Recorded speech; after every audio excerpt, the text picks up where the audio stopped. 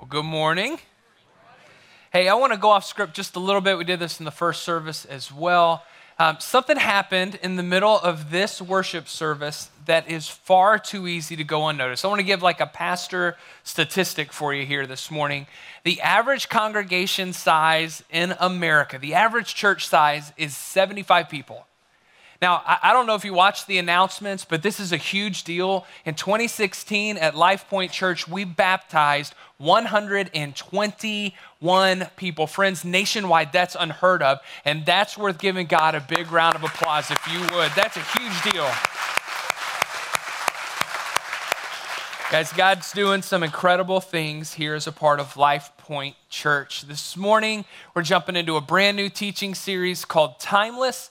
We're really looking at the timeless truths that Jesus taught and how they impact our lives. And as I thought about timeless, what really came to mind was the month of January. I mean, January is a time where nothing's timeless. We start acting in ways in January that we don't act the other 11 months of the year. In January, things happen that just defy logic. In January, gyms are full and fuller than they've been in other weeks of the year, fuller than they'll be the rest of the year. In January, believe it or not, McDonald's will be less full than they've ever been the last 11 months before it.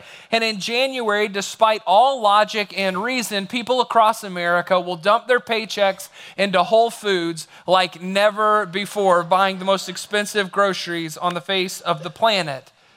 And in a month of change, it's a great opportunity to take a look at things in lives that don't change, things in our lives that can give us grounding and anchoring that can make us timeless people. And so for the next several weeks, here's the question we're going to look at. In a world that seems to always be changing, new cultures, new ideas, new technology, new philosophies, new movie stars, new this and new that, in a world that seems to always change, how can people like you and people like me live our lives in such a way that we live timeless lives, that we're not always changed? A few weeks ago, before Christmas, I was having a conversation with our group's director, Cindy. If you don't have someone in your life who tells you funny stories all the time, it's time to meet Cindy Whiteside, because this lady always has a funny story for everything. And as I'm talking to Cindy, she's telling me about her nieces and the conversation their parents had with them maybe a year or two ago. And what she said was they brought them into the living room, and it was time to tell them the truth.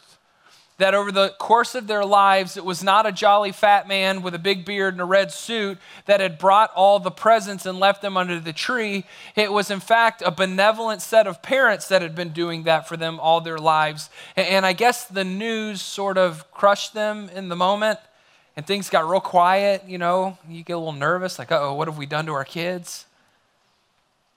And they kind of mustered their spirits and sat up straight. And they thought the conversation went well because their eyes kind of lit up a little more, and they started leaving the room. And they were kind of giving themselves, a little parent pat on the back. Hey, that didn't go so bad. Until they watched their older daughter put their arm around the younger daughter and whisper in her ear, "It's okay, sissy. At least we still have the Easter bunny."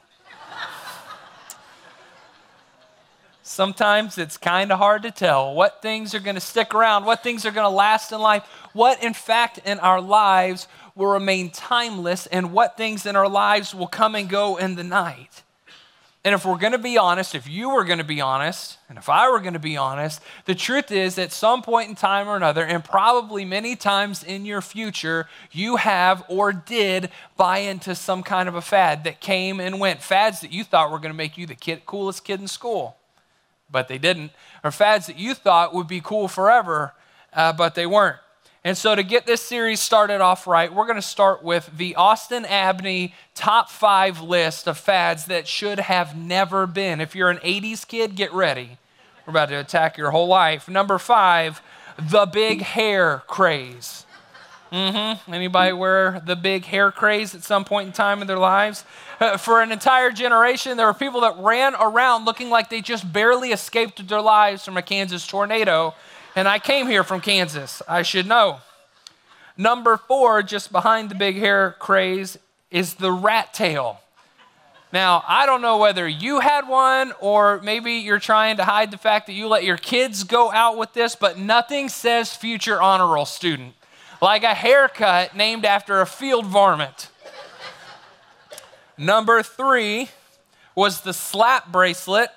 There's an entire period of time where these things had their heyday and they came and went, maybe because they were so cool you couldn't keep up with them, or perhaps someone got it in their mind that it might not be safe to take bands made from thinly pressed metal and slap them around major blood vessels again and again and again, which leads us to number 2, the pet rock.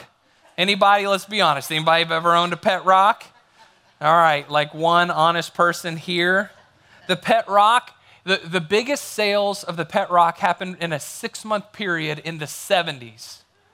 Now, while you laugh at those ridiculous people who bought a rock with a face painted on it, don't laugh at the owner who sold in that 6-month period 1.5 million pet rocks at $4 a piece. Yes, the fad came and went, but that dude's still living off of your $4.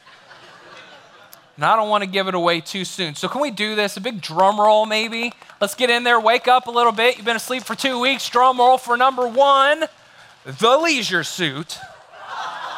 Now, that is funny, but you have to know that the guy, the first guy in, the second guy in the red tie, that's Donnie Williams. And that is his very own sparkly, pretty leisure suit. For a while in the 80s, mid-80s youths thought that it was the coolest thing to wear to pick up chicks and to meet people. The leisure suit endures to tell us that no matter how much you pay your mom to burn the picture, the memory of your leisure suit will always remain. Because the truth is, we've all had something. Maybe you had the leisure suit, maybe you had the pet rock. Somebody else in first service told me about a haircut that was big back in the 50s. Whatever it is, we've all had some fads that we bought into that we're not quite proud of. And sometimes they're really, really funny. And sometimes the things that come and go in our lives, they're not. Sometimes the things that we feel leave our lives were things that we never wished would go. It's the relationship that was supposed to last forever and ultimately left us on our own. Maybe you've bought into the leader who built you up, but it was their failings that ultimately deflated you and let you down. Maybe it was the investment that promised dividends only to leave a crater in your savings account. So this morning, before we spend the next several weeks looking at individual truths, the teaching specifically that Jesus has given us, the foundational beliefs of Christianity, I just want to ask a different question. When everything else in your life seems to change, what does it take for you and I, before we leave here, before we go and spend the rest of our days, what are the steps that we can take to live lives that stand the test of time? See, here's what's so intriguing to me as a pastor, that despite all of the opinions that we find in this world about Jesus, his followers, and his teachings, the teachings of Jesus have outlasted opposition, persecution, poverty, famine, plague, and yes, multiple governments. The teachings of Jesus have changed very little, none at all, as a matter of fact, even though the culture surrounding them have changed again and again and again. And yes, the teachings of Jesus have not only endured through those cultural shifts, but in many times have defined and shaped the cultures in which we live. So here's the whole reason we're having this conversation this morning, is that here at LifePoint Church, we believe deeply that when people like you and people like me begin to implement the teachings of Jesus in our lives, it's not just that we become prettier, nicer, better pressed shirts kind of people. It's not that we look good on the outside, but that in doing so, God builds within our lives a strength that allows us to honor him and endure no matter what comes our way. In following after Jesus and implementing his teachings, we become timeless men and women who stand the test of time. And so I want to give you a big idea that's going to drive our discussion for the rest of the morning. Here's what it is. It says this: what I believe determines who I become. I want you to say that with me. We're going to practice and wake up this morning. What I believe determines who I become. One more time. What I believe determines who I become. And to show this to us, Jesus really gives us a teaching, a parable that if you grew up ever going to Sunday school, you learned this. Matter of fact, you learned it with a cute little song and hand motions, the whole deal. And within it, Jesus gives us two ways in which almost everyone manages their belief. You've managed your beliefs in both of these ways at some point in time in your life. And I've managed my beliefs in both of these fashions at different points in life. If you don't have a Bible, we've got ushers that'll come down. Just kind of put up your hand. We want you to take one of these. You can take it home. You can keep it. You can borrow it, whatever. If you want, you can also read with us on the screens. Here's what Jesus shows us in Matthew 7, verses 24 through 27. Therefore, everyone who hears these words of mine and puts them into practice is like a wise man who built his house on the rock. The rains came down, and the streams rose, and the winds blew and beat against the house, yet it did not fall because it had its foundation on the rock. But everyone who hears these words of mine and does not put them into practice is like a foolish man who built his house on the sand. The rain came down, and the streams rose, and the winds blew and beat against the house, and it fell with a great crash. And in this short story, this short illustration, Jesus paints a picture of two builders who at a distance seem almost identical. They were in the same profession. They got the same instruction. They built in the same area. They built the same kind of houses. They had access to the same kind of materials, and they built in roughly the same time. But what distinguished one builder from the other, or one house from the other, is not the resources they had access to. What distinguished them is what they did with what they had access to. And in the middle of that, Jesus gives us two versions of belief. We're going to look at the first one here briefly. We'll call this the proactive view of belief. Proactive belief says this: what I do is a byproduct of what I believe. Here's how he describes it. Let's read the first half of this one more time. Therefore, everyone who hears these words of mine and puts them into practice is like a wise man who built his house on the rock. The rain came down and the streams rose and the winds blew and beat against the house, yet it did not fall because it has its foundation on the rock. Anybody remember that song? The wise man built his house upon the rock. See, Mitch is better at this. People would be singing if Mitch did that. You remember that, right? In that short little song and that short little piece of a story, Jesus lays out what it looks like to have a proactive view of belief. And what he tells us is, when it comes to your beliefs and my beliefs, this is the go-to option. He doesn't paint the other one very well, but he starts off right off the bat. This is the way you should act upon your beliefs. See, a proactive view of belief is a belief system in which our actions and our beliefs are integrated, that one informs the other, that you can't do one without involving the other. And he tells us that as a byproduct of this, we begin to build into our lives endurance and strength that will pay dividends in endurance in the long run of our lives. And the operative word Jesus uses to describe proactive belief is a simple one. You've used it before. It's called practice. See, practice is what we do when the pressure is off that prepares us for when the pressure is on. In every aspect, in every avenue, and everything we get involved in life, there's some component of practice. When you were in school, you called it studying. If you're a musician or you were in the band or the orchestra or you were in theater, they call that rehearsal. If you played sports, soccer, football, basketball, whatever, it's called conditioning. See, everywhere that we go in life involves practice. And this was a big deal for Jesus because Jesus never had a problem getting people to hear him.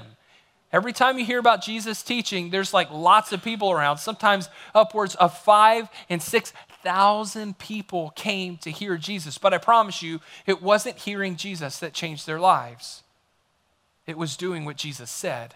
It's the whole purpose that Jesus taught this parable, because there were people who came and listened and did nothing with what they heard, and they missed out. See, here's what we got to know this morning, that there has never been and there will never be an acceptable replacement for practice.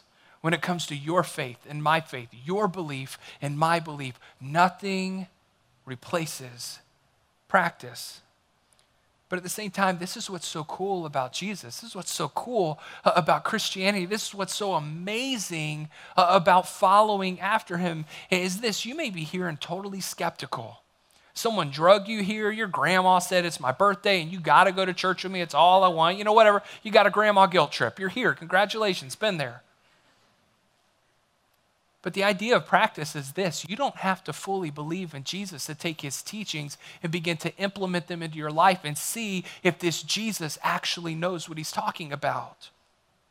Matter of fact, I would go so far as to say is you can take his practices, his teachings, and begin to put them into practice in your life and build a very strong case that Jesus is exactly who he says he is, that he is the Son of God, that he did die for you, and that you have access to grace and forgiveness that you would never have access to otherwise. And in placing his teachings in your life now, you can build a case for your entire eternity along the way.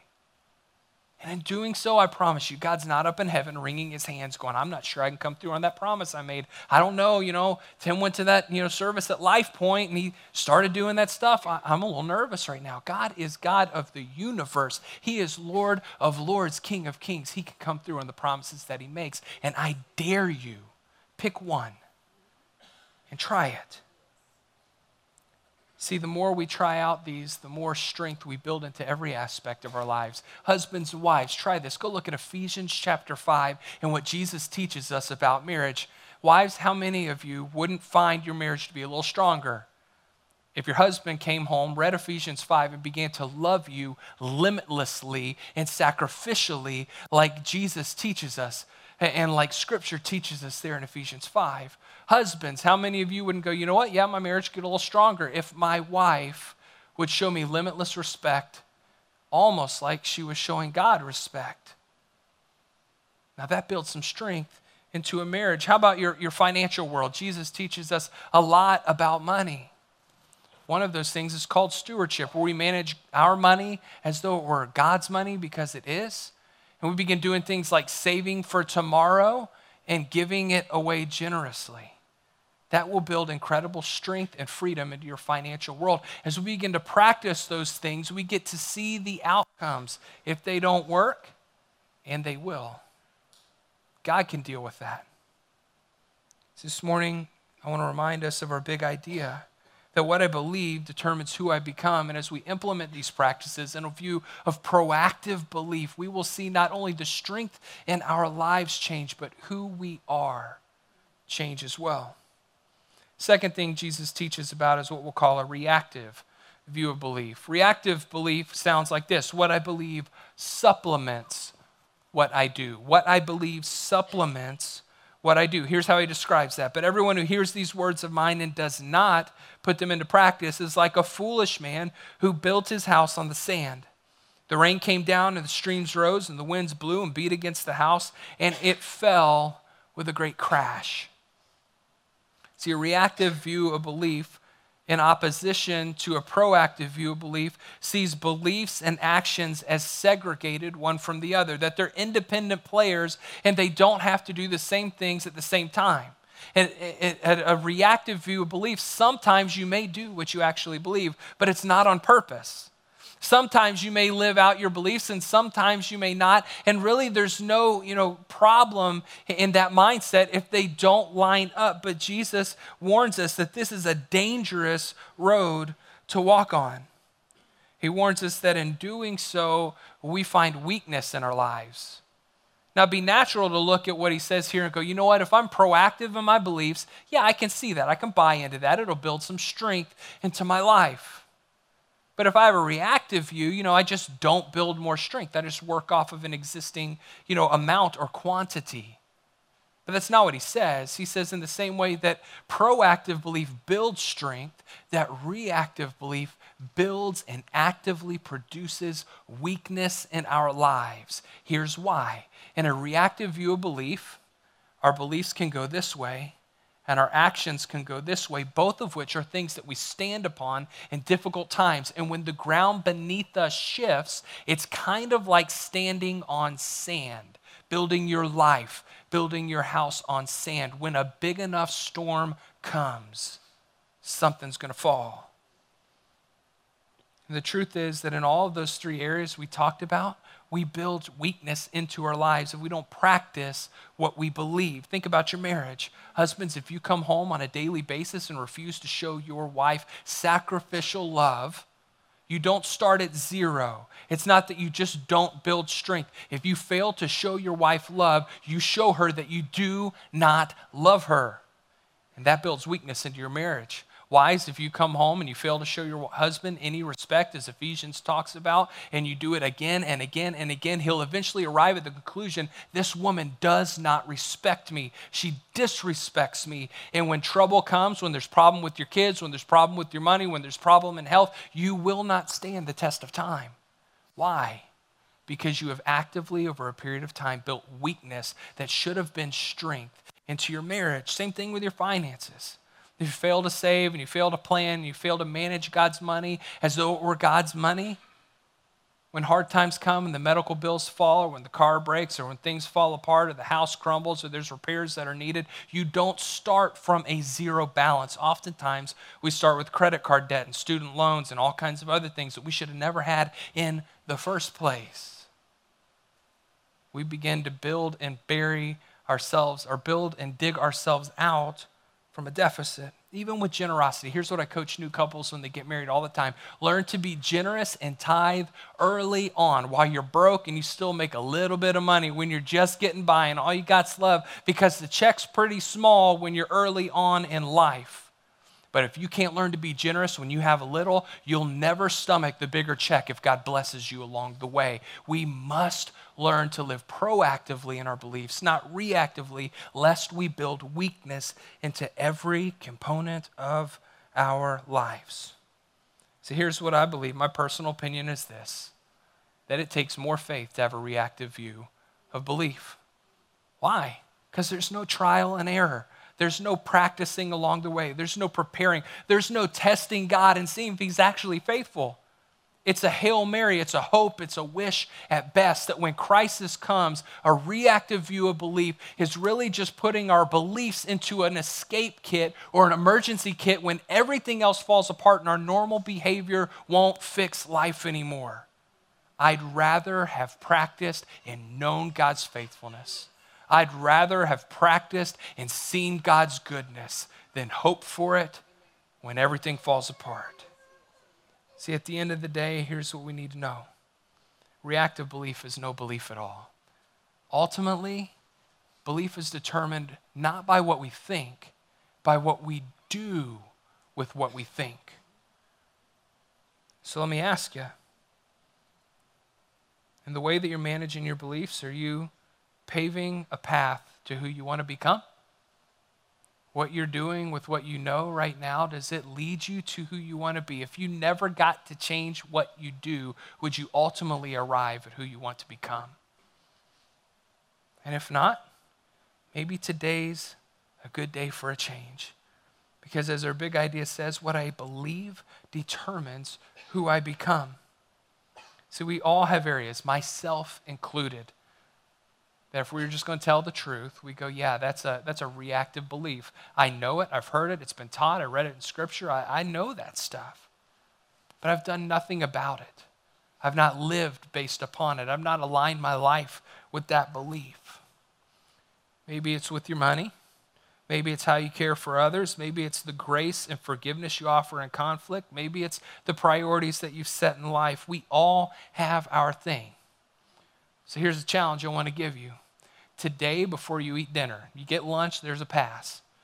Before you eat dinner, I want you to think of the one biblical truth, the one teaching of Jesus that is not currently being lived out in your life. Take home your program and write it down in the notes section. Circle it and make a commitment today that over the course of this teaching series for the next several weeks, you'll implement it into your life. And my promise for you is this: the God who made those promises, the God who taught those things is faithful, and he'll see it through. You can count on him, and you'll learn to see his faithful hand in your life like never before. And as a result, you may end up being the man or the woman that God has been working towards you becoming since your very birth. That as a result, 2017 may be the year where you become the father or the mother, the husband or the wife, the volunteer, the leader, the teacher, whatever it is, the business leader that God has always intended you to be. This may be the year where God does the unthinkable through this church because his church decided today's the day. Today's when we make the difference. Today's when we buy in, because my beliefs and my actions have to be aligned. There's too much at stake. Because at the end of the day, what I believe determines who I become. Let's pray. God, thank you. You don't leave us without a witness. You don't leave us without the ability to put you to the test. God, you have been faithful beyond anything we could find in this life, and you will remain faithful. You are unchanging. So God, I pray that your Holy Spirit would move right now. God, that you would show us in my life, Lord, would you show me the thing that I need to work on, the thing that I need to take from a reactive belief to a proactive belief, and do not leave me alone. Do not leave us alone until what we believe and what we do are aligned. God, I pray for this city that surrounds this church. I pray that they would be radically transformed because of how we choose to live out our faith. Lord, I pray that you would bring hope to hopeless places, that you would bring faith to faithless people, that you would bring healing, and you would do miracles through this city because of your faithfulness, because of your goodness, and because we chose to follow you. Lord, give us the boldness to act, the bravery to do what sometimes is so hard to do. Amen.